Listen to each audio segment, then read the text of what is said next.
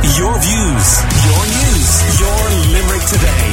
With Gillian Devlin in for Joe Nash on Live 95.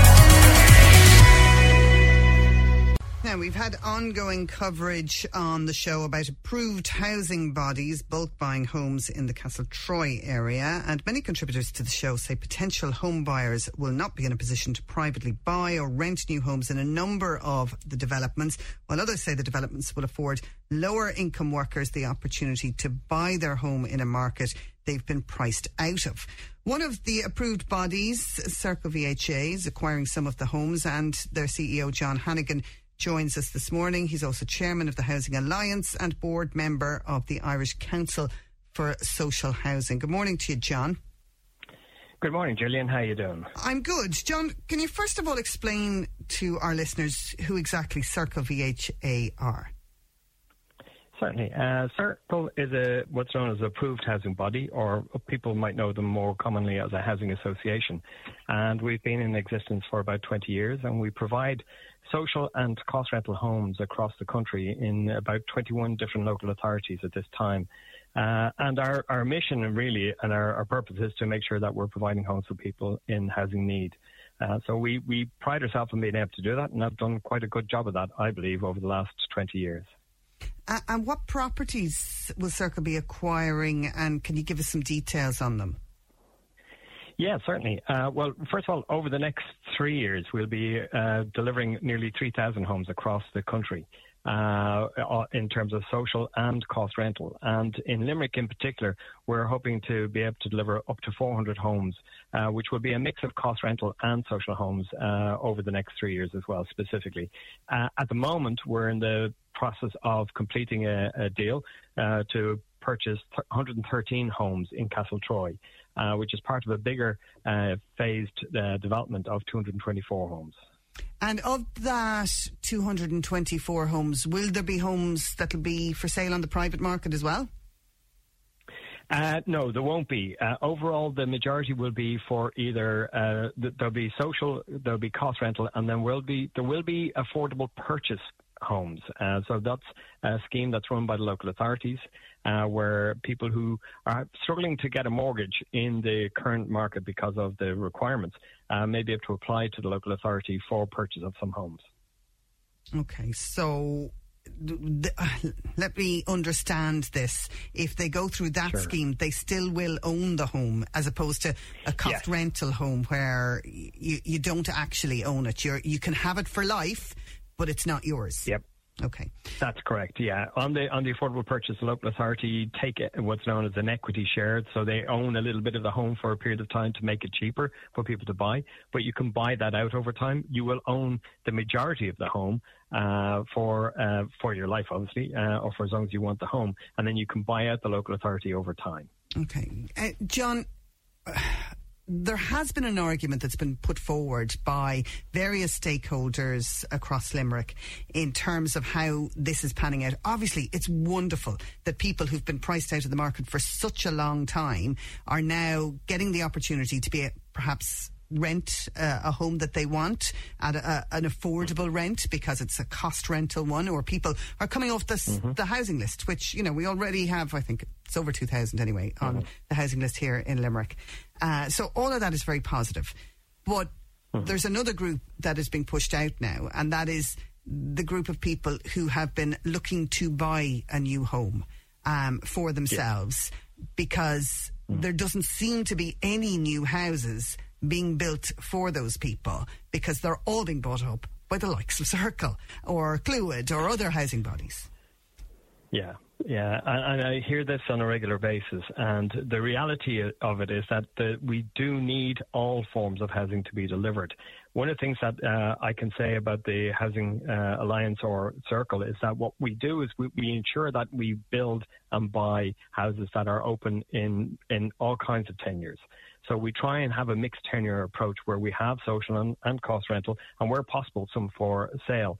Now, one of the things that's required at this point in time is that in Limerick, in fairness, have been quite innovative in terms of looking for and ensuring that there's a mix within every local authority, every local scheme that's built.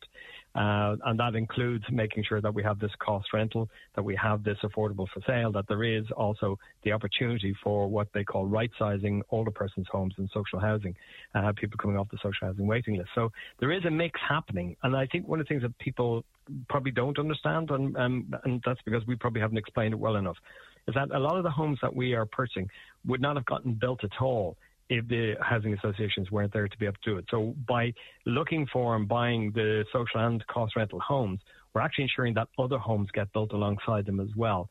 And I think what we're trying to ensure is that there's a mix. Why wouldn't they have been built? If there's a market there and there's a demand. Yeah, the viability and the cost, and then the sale price for the homes when they go to the market is one of the critical difficulties at this point in time. We're all aware house prices have gone up between 12 and 15%, particularly in the Limerick area over the last period of time, as has rents. So what's happening is we're pricing out those people who may be first-time buyers. We're pricing out people on moderate levels of income because the macroeconomic rules from the central bank mean that unless you can afford a home in 3.5 times your salary, you're probably not going to buy a home. And the reality of homes these days at 250,000 as an average in the Limerick area means you have to be earning quite a considerable level of salary to be able to buy a home. Now, what we're trying to do with the cost rental... But another argument that's been put forward that I have heard is that approved housing bodies are buying units at a price perhaps above the market value and therefore are pushing the prices up. No, I would absolutely refute that. And if anybody's got evidence, I'd love to understand that. I know from a Circle perspective, because we're buying homes in bulk, we are actually getting a discount. We're actually getting them at lower than the market price or at the market price. We're not pushing the price up at all. And one of the things that we have to ensure in order to get approval to do it, and our approval process comes both from the local authority and also from the Department of Housing, is that we have to be buying them at a value that's actually appropriate for those particular areas. The area where that's a little bit different is where it comes to apartment building and apartments that are for sale, because apartments are notoriously more expensive than the value that they are provided at.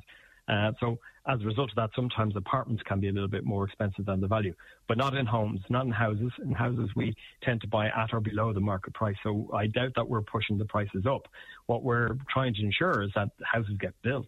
And if houses don't get built, then we have the continuing, what I believe is an emergency rather than a crisis. I think we're gone beyond crisis level in terms of the level of housing that's required.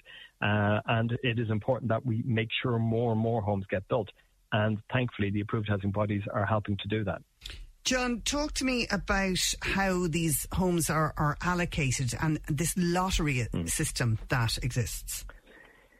Yeah, and none of us want a lottery system at this point, but the reality is there are so few homes. To make it as fair as possible, the state have put in place a lottery system.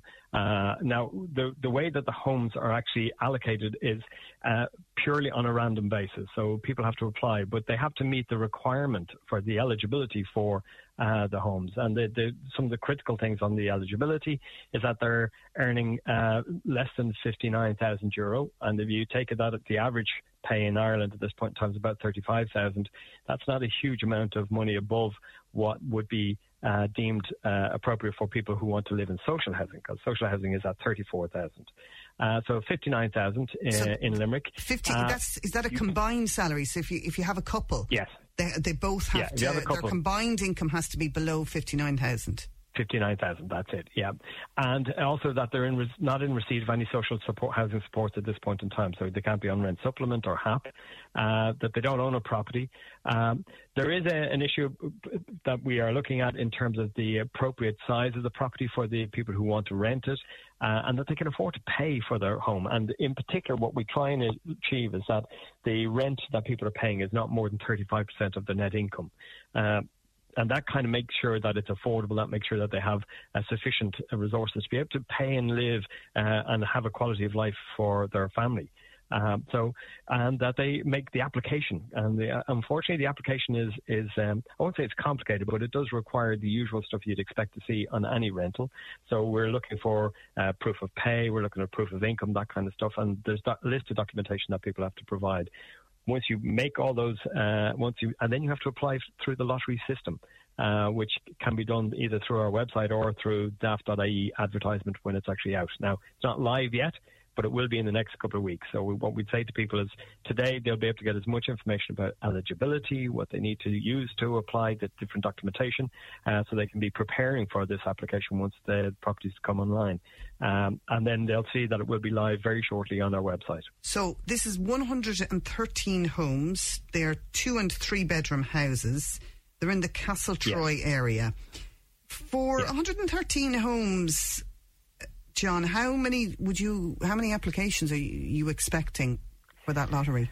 Well, of the 113, 57 are cost rental. The other 56 are social homes, so people come off social housing waiting list. So the 57 and homes... who chooses who comes off the housing list? Like, is that the council will make those decisions as to how those homes are allocated? You don't have a role in that at all? No, we don't have a role in the allocation process. So what happens is we let the council know when they're ready for a letting, and that'll be very soon. The council sends us across a list of 56 names, which are nominations effectively from their waiting list. We will then interview the individuals, but we accept almost 98% of the people that we come. The only reason we might not accept somebody is because there may be an issue, which means they're not suitable for that particular location for one reason or another. They're very specific reasons, but not many. So we would take, as I say, 98%, 99% people off the social housing waiting list. And if there's somebody who doesn't qualify for whatever reason, we go back to the local authority and look for a replacement for them. So eventually we will get 100% of the people from the local authority waiting list for the social housing homes that we have. In terms of the 57 cost rental, sorry, I'm not sure. I can't remember what your question was. I was asking, because I said 113 homes, but only 57 are going into the lottery. Is that right?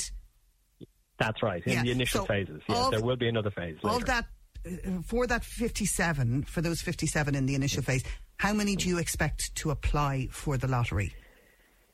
Well, that's really interesting. Experiences elsewhere have shown us that anything from 10 times to 20 times the number of homes that are available are usually applied for. So we are expecting anything from 500 to 1,000 people to apply for these homes as a minimum. And the reality is it could be more. Oh my God, John, it's heartbreaking. It's just the idea. I mean, it's a bit like we all remember the times of people sleeping in their cars in queues for to get a new house in new housing developments. Mm-hmm. But the idea that you're going into a lottery and you have a 1 in 20 chance.